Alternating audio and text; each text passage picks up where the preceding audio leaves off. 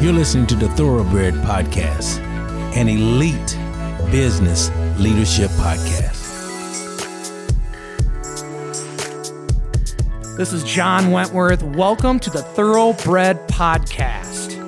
I am super excited about the name, and I'm also super excited to bring you just some amazingly valuable content that hopefully will inspire, motivate, and just kind of share my story, and also open you up to maybe a change of mindset. I'm a big believer in a change of mindset. I really am. I think that for me, I'm always somebody that's self-reflecting. I think if you can't self-reflect, you can't grow. And I'm also very, very interested in people that operate in humility. That's super important to me. I don't care about your ego. People with ego will not be on this show, and they're not in my life. So they're not going to be on this show. With that said, Thoroughbred, right? Why Thoroughbred? I know a lot of people listening or tuning in are thinking, well, he's going to talk about horses the whole time. And I'm not. I will. I'm open to that, of course, because I love horses. I love the horse racing industry because I want to do what people tell me I can't do. So if you tell me I can't win the Derby, I'm going to show you I can. And I'm now telling you, I'm declaring I will win now, I'm not going to be the jockey, but we will win the Kentucky Derby investing a fraction of what everyone else has to invest, because that's my commitment. That's my dream. That will happen. So Gary V's buying the New York Jets. I'm winning the flipping Kentucky Derby, guaranteed. So that's my, I didn't plan on saying that, but that's true. That's what I believe in my heart every time. I'm winning the Kentucky Derby and I'm winning the Breeders' Crown. And that's why I love horse racing so much. It's just to be able to play on that level with little old me coming from a single wide trailer. I think it's pretty awesome. In addition, we're going to talk about what is the definition of thoroughbred. Yes, it's a horse, but there's another definition. The definition is elite or first-class person. I never knew that until today, when we started getting into, well, let's look up the definition of a thoroughbred. So yes, it's a horse. The second definition is an elite or first-class person. And right away, I think of what it makes a first-class person. It isn't how much money you have. It isn't the car you drive. It's your humility. It's your lack of ego. It's your humbleness. It's your willingness to help and serve others no matter what platform you're on. That's an elite person. I'm ultra blessed to have so many of these elite people in my life. And I'm going to bring those people to you. I'm going to share them with you, share their story. Everybody has a story. And I think that's the thing about humility. I was just talking to Vanessa McDonald. We were on an appointment together and on the way home, and she was telling me about someone that wasn't treating her great, another realtor. And I said, people just lack compassion for other people because their ego gets in the way. It's probably not because they're bad people, but their ego gets in the way. And so, well, I don't know. I could go real deep on this. I don't think I will today, but we will get into that another time. Look, I'm open to talking about everything except politics and guns. I will talk about religion. I'm a huge believer, and I just think it's so important to share that with my audience. I grew up with zero religion in my life. My grandparents would take me once a month or once every couple of months when I was there, but that was it. And so to have an experience and a relationship with God in my adulthood was just an awesome thing, and it still is to this day. And no, I'm not perfect, but every day I can wake up, humble myself, and try again. And so that's another topic that I'm sure we'll engage at some point. First-class people. Here's a real interesting thing. As I've grown and developed this business, and I've been extremely blessed, I've realized that I want to help everyone. And so with that said, I kind of came up with this thing. There's only two types of people that I want in my life. Someone that I can have a positive impact on, or someone that can have a positive impact on me. And somebody might look at that, the naysayers or the haters might look at that and say, oh yeah, you want people that have a positive impact on you. Yeah, but I don't want their money. I don't want their shit. I want positive people in my life that can help me, that can move me up the ladder to just being a better person, a better husband, a better father, a better friend. That's what that means to me. People that I could have a positive impact on. If you're in my circle and I can't have a positive impact on you, then I guess I'm probably at some point I've got to move to somebody else that I can. So that's kind of something that I'm always thinking about now. The story for me getting into real estate, people always ask, right? And so I guess this is a great platform to kind of share that. How did you get into real estate? So I grew up, humble beginnings. We had a single wide trailer behind Bishop Airport. I had a very, I don't even know how to describe my childhood. People have heard my story and they will just say I'm lucky to be alive, probably. They would tell you that I've overcome more than anybody they know. And they would tell you that, holy shit, I can't believe it. And you're doing what you're doing still. And that's another story for another time. But so just growing up in that environment, my dad worked at GM, and in my teenage years, I was very involved in sports, very competitive at everything I do.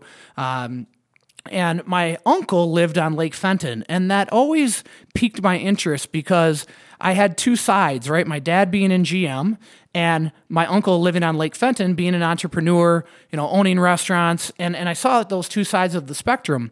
And I will tell you, I was no good in school. I didn't care about school. I only cared about sports, and I liked girls.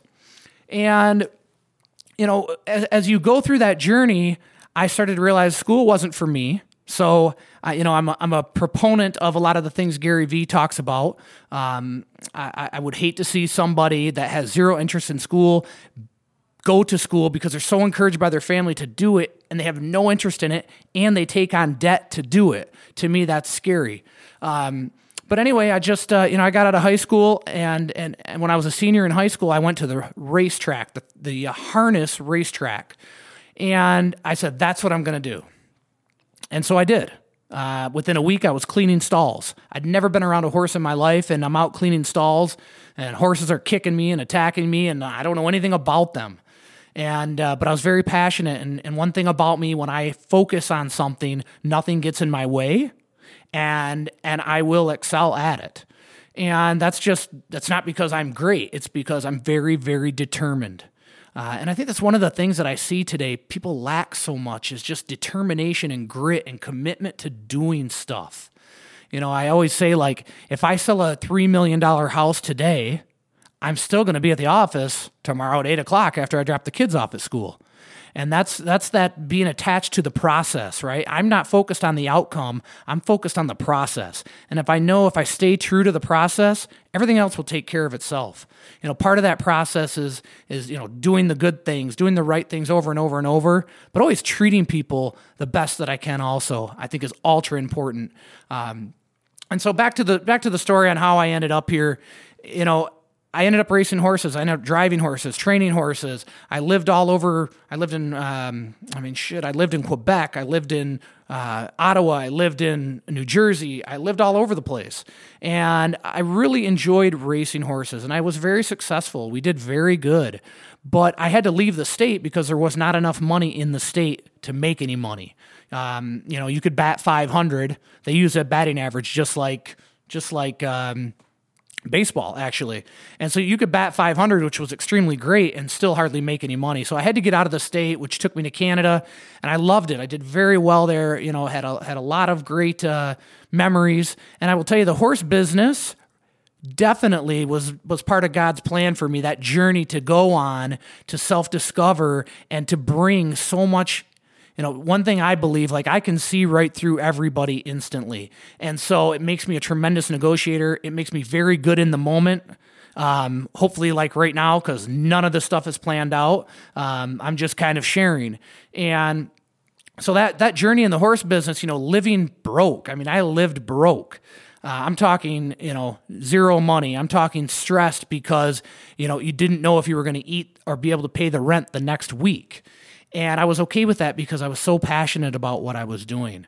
But being in Ottawa, drew me away from my family and away from Christian, which is my 18-year-old. I love you, buddy. I hope you'll be on this sucker, I'm sure, soon.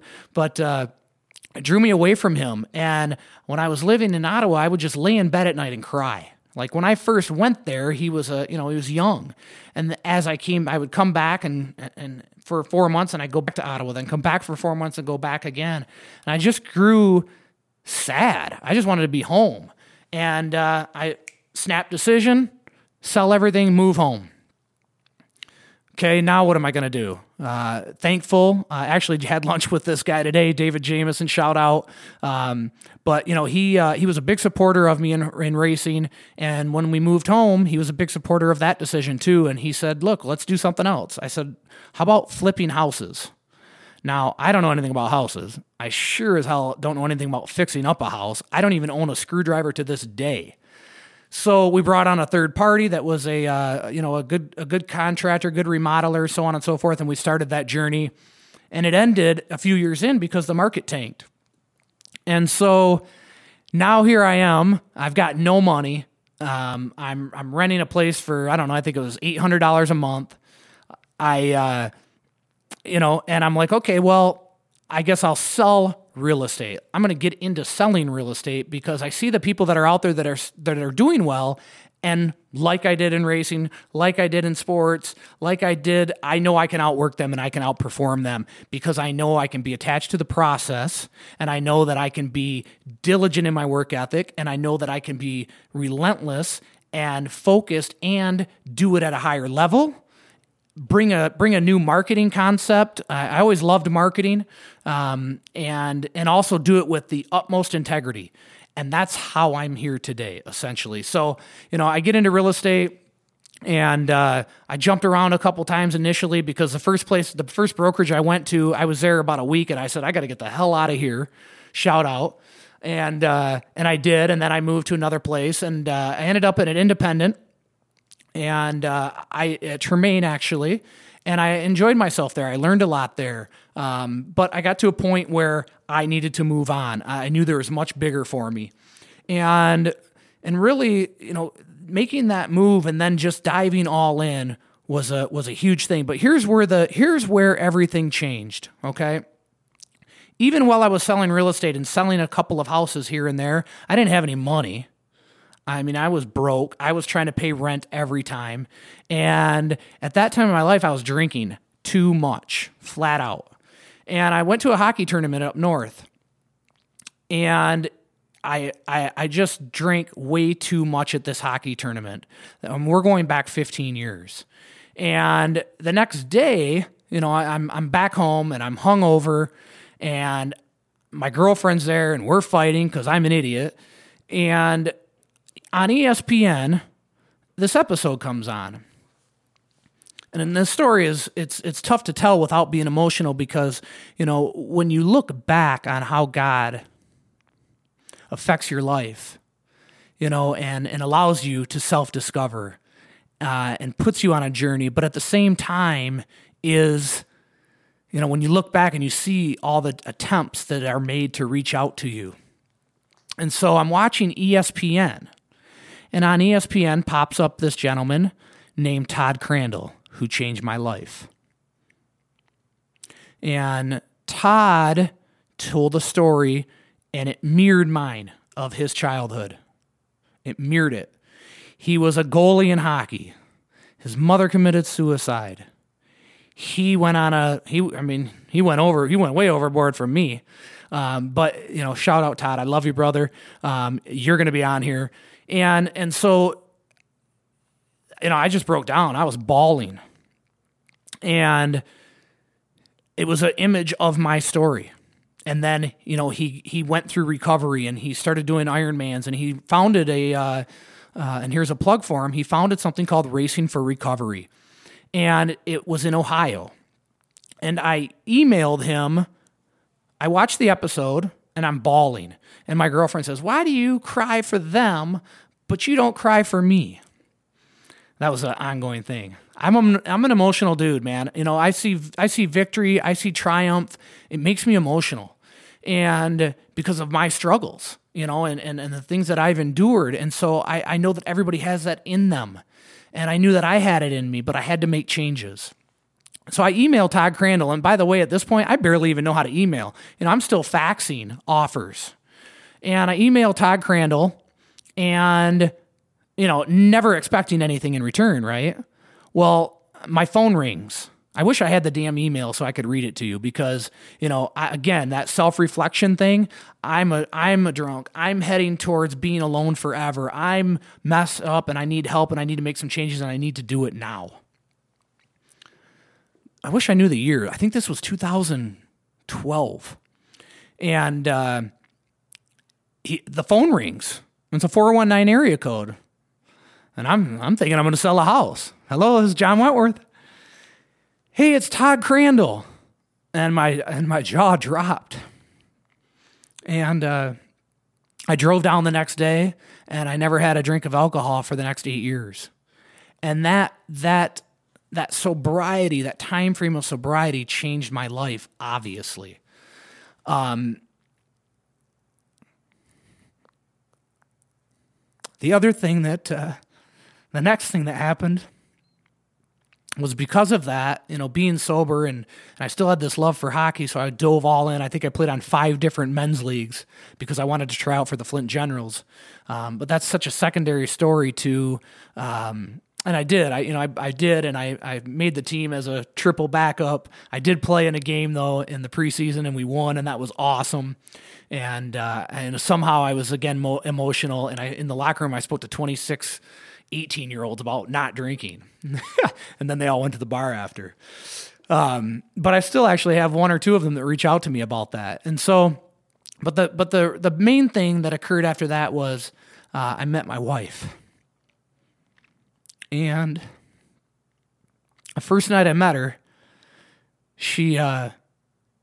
I just told her everything. I think that I wanted to scare her off. and she said, that's okay. And we just had a connection. And I think I drank about 16 cappuccinos that night. We were at Redwood Lodge. I'll never forget it. And I was up all night because I drank 16 cappuccinos, and I just met the woman in my dreams. But I was still very skeptical because it was very different dating sober. The process was different, and the outcome was certainly different. And we started to date, and it grew deeper and deeper. And she just changed my life because she gave me a love that I've never had in my life. The way that she cared for me, the way that she touched me, the way that she looked at me, I'd never had that before. And I didn't have it from my mother, right? And so I was very drawn to her, but I was also very afraid. But I will tell you this, I met her on Match.com. There was no photo of her, and it was like God just placed her there. And we went, it was the only date I ever went on, and the rest is, I guess you say, history. And through that journey, she gave me, I'll share a little bit more on the story of she gave me hope. She gave me strength. She also gave me confidence, and she gave me the ability to go out and fail. Like, now it was okay if I failed because I knew I had her. And so I just started going super hard at work. And I was at the place that I worked, and I still didn't have much money. And I had about 8 pending deals, and I said to the person that ran the show, I said, I need $5,000. I need to borrow $5,000. Obviously, I've got all these pendings, and so you're just going to take the money back out of the closing. And he said to me, well, I'll give you half because that will keep you working hard. And I said, I don't want half. I don't need half. I need $5,000. And he said, I'll give you half. That'll keep you working hard. And the next day I quit. And 2 days later, I met Jen down at Great Lakes Crossing, and of course I had told her the story. And she gives me a hug, and she reached out and held my hand, and she always does that. She always holds your hand. Inside of the hand was a piece of paper. I opened the paper. It's a check for $5,000.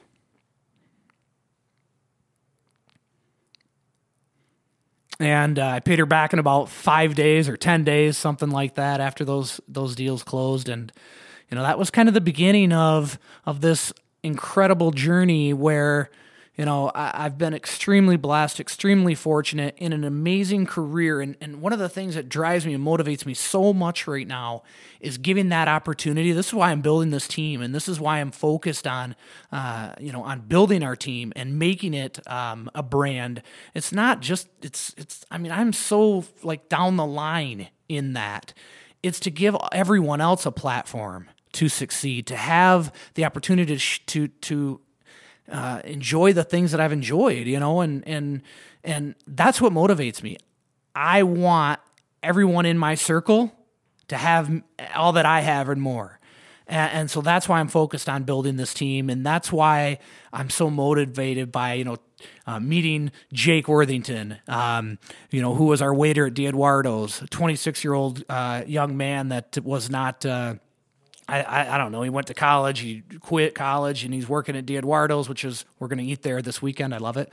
To bring him in and put him in a position where, he's going to make $100,000 this year. And that's what motivates me, to be able to change someone's life like that. But at the same time, I only want to bring in those first-class people. And Jake represents that, right? And lots of other people on our team as well. And I'm very I'm very reluctant to use the word proud. I talk about this a lot actually with people in I just asked JD from the Freedom Center about this the other day. I said, how do you feel about proud? Because there's times I want to say I'm proud of something, but I feel like, gosh, I don't want that ego trip. And he described it very good. He said, God wants you to be proud. He doesn't want you to be prideful. And so I'm very proud of the platform that we have here, because it truly sets people. It's 1, 2, 3, 4, 5, 6, 7, 8, 9, 10, and all you have to do is follow that plan, and you're going to be extremely successful. And I just love that. And I've got such an amazing support here. Stacy was the first person that I hired as an assistant, and I was paying her $200 of cash a week. And I remember she said to me one day, we were at our office, and she said, "Do you think I'll have a job next year?" And I said, "Heck yes, you're going to have a job." I had no clue, but I knew she would have a job. I just didn't know what it would look like. And now here she is, 9 years later, still with us. And Brooke, just an amazing person who's been with us, 7 years. Tony Strozier, my man, Todd Warda, Andy Belson, just this huge support staff that's been with me a long time, that supports me way beyond. I don't even know why, but they support me so much. It's just crazy. And, and Andy Belson and just everybody here, I can't even name them all. I would need the list, but I love you all. And my goal is your goal. And so, that's how I ended up here. That's my faith journey. So moving a little forward into that. And I had an opportunity to go to the men's retreat at St. John's. And I had been asked, and I thought, no, I don't want to do that. I'd never been to church. And then another person asked me, and then and there were some influencers in there. And I said, well, this will be good for business. This will be good for business. And boy, I had no clue. I thought I was doing so good, and I had no clue what I was missing. I went to this retreat. I found so much. I cried the entire time. And, I found forgiveness for my mom. I found forgiveness for my dad. I found forgiveness for, the pain that I'd endured and that I held on to for so long. So it released a lot of anger. I found forgiveness, which I didn't realize, that forgiveness isn't about one. It's really about two, because it affects you and the person you offer the forgiveness to. And so I learned about that, and I met the Holy Spirit twice on this retreat, and I'm not even going to try to talk about that. all I can tell you is that I was affected tremendously in an absolute positive way, and that changed so much of my life. It didn't make me perfect. It taught me to always reflect every day, every night, to be grateful, to be humble. And I already had those qualities, but now it's just heightened them to the max, and people always say, well, why do you hug everyone so much? Well, I don't know, maybe I need it and maybe they need it. I think that everybody has a story. Everybody has pains. Everybody has hurts. And I think if you live with that in your mind and you live with compassion, you can get so much closer to people and you can help people on such a higher level. And I do that without even thinking about it. That's just who I am and what I do. And, so God has changed my life tremendously. And then talk about the influencers. When I now am inviting people to this retreat and having such a huge effect and watching their lives, either transform or grow deeper in their faith. And it's tough to stay on fire all the time. It's tough. It really is. And it takes that always self-reflection. But the beauty of this forgiveness thing is what happened with my dad. My dad, he lived angry. He lived he drank a lot because of the pain, I'm sure, of my mom's suicide. And when he became very ill and he ended up living with us, he was on a ventilator for 2 weeks. So when he lived with us, he could barely move. And as he started to get better, and if you've seen our vlog at all, I share this a little bit. As he started to get better, even death wasn't enough because he went back to drinking. One time we caught him drinking, and I said, "Dad, you can't do this. And you're going to the men's retreat this weekend at St. John's." And he said, "What?" And I said, "Yeah, he goes, "I'm not going." I go, "Yeah, oh yeah, you're all set. Don't worry, everything's all lined up. I've got your bags, everything's good. You're good to go." And I dropped him off. And he came out of that retreat a changed man. And so you're talking about somebody that goes from, spending all of his time at the VFW drinking and very little time with his family and sad, hurting, angry, to somebody that now is a lunch liaison at the school, somebody who now is on the pastoral committee at the church, someone who is now at Christian's every hockey game, someone who now is with us at Christmas that wasn't before. And I'm so proud of him. I'm so proud of him. I have a dad now, and it's just a testimonial to God. And when you're able to let your guard down and say, okay, I don't know it all, and I don't need to control everything, and you let God in and you take on and embrace that forgiveness, it changes your life. And I've seen it over and over and over. It is a life changer. So enough about that story. Ultimately, I want to thank you guys for listening. I want to ask you to, stay involved, stay engaged. We're going to bring on a lot of first-class people to the Thoroughbred podcast, and it's about elite people. It's about elite business. It's about leadership. It's going to be a realm of things, and you know me, all positive. We're not going to sit in here and talk about the news. We're not going to sit in here and talk about anything but positive stuff, and we're going to motivate. We're going to try to move you forward, and I'm just super excited for where this is going to go because, I've got a story to tell that's way deeper than the little bit you heard today. I know that God has left me here and brought me to this place to embrace the platform that I have that I've shied away from a lot.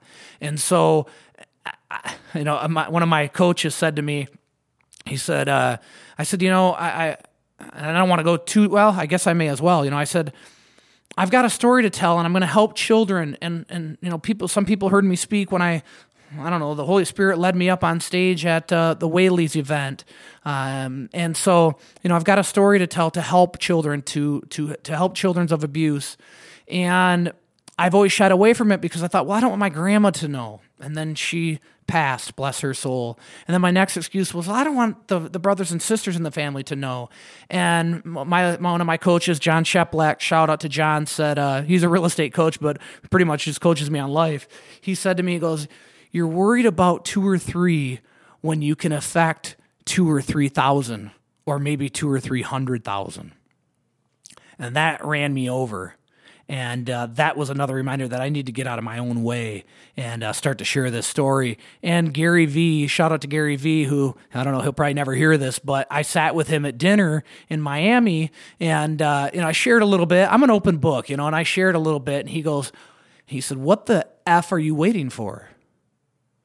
And again, that just hit me. And so I'm done waiting. Here I am, raw. And that's the other thing about this show. I mean, this is not scripted. Sure, we'll have a topic, but we're just going to roll with it, and we're going to have fun with it, but it's going to be real and raw, and it's going to be dynamite. Subscribe. I love you all. Thoroughbred Podcast. I love you all. Please subscribe. Thoroughbred Podcast. Peace and hair grease. God bless.